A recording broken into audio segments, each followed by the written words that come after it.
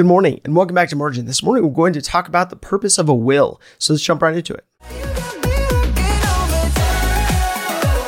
Welcome to the Millennial Margin Podcast. I created this personal finance resource out of necessity as I've watched countless people schedule away, mortgage up, and max out their lives. Margin is simply the antithesis, providing leeway in an increasingly marginless culture. If you want to build margin into your personal finances on a daily basis, this is the podcast for you.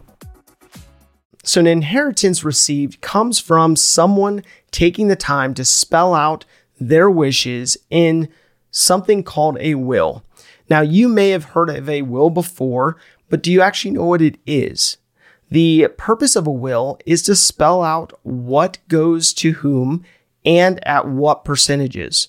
Now, this can spell out specific items or simply just the beneficiaries and their prospective percentage split. So the Balance had a definition for a will that I liked and wanted to use here. And they stated that a last will and testament is an estate planning document that explains and clarifies what you want to happen with your property at the time of your death, among other things. Your will provides all the essential and necessary details of who will inherit your property. Now, a will is set up in order to prevent beneficiaries or those who are spelled out as benefiting from the will as it is written by you or your attorney from having infighting due to a lack of clarity of that person's last wishes. So when a will is established, an executor of that will is usually determined. Now, the executor's job is to simply execute on the written will as it's stated.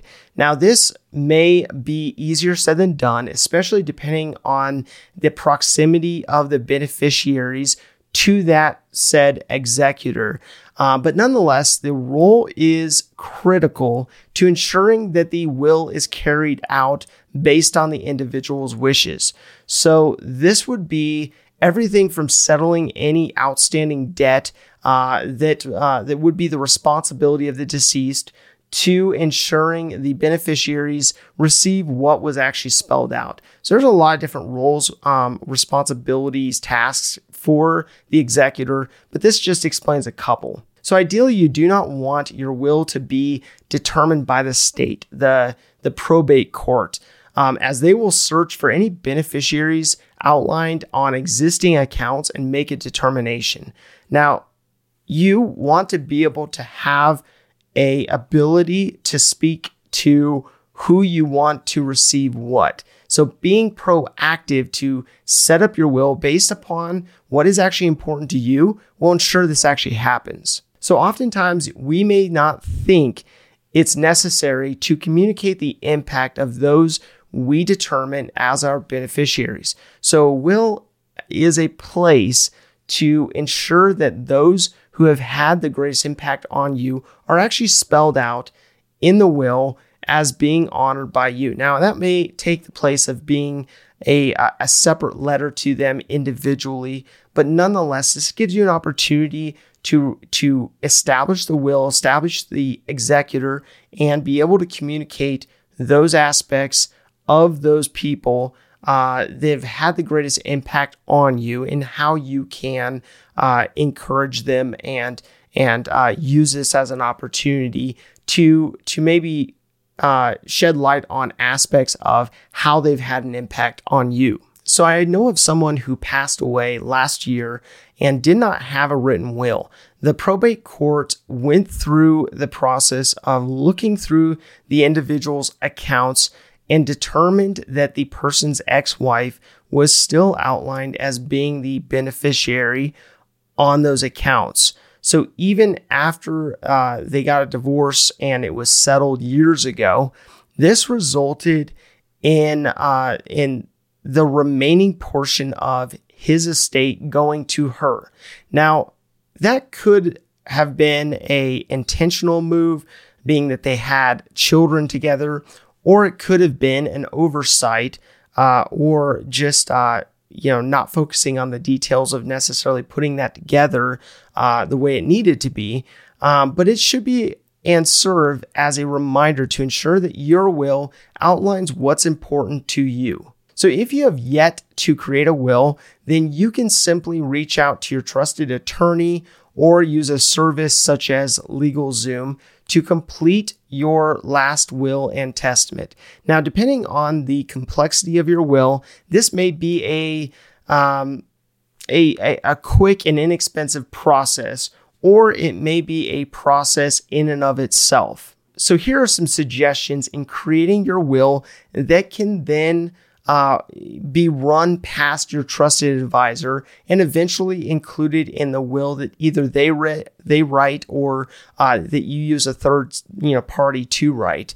And I build this out based on the where, the what, the who, the whom, as well as the when, the how much, and the why.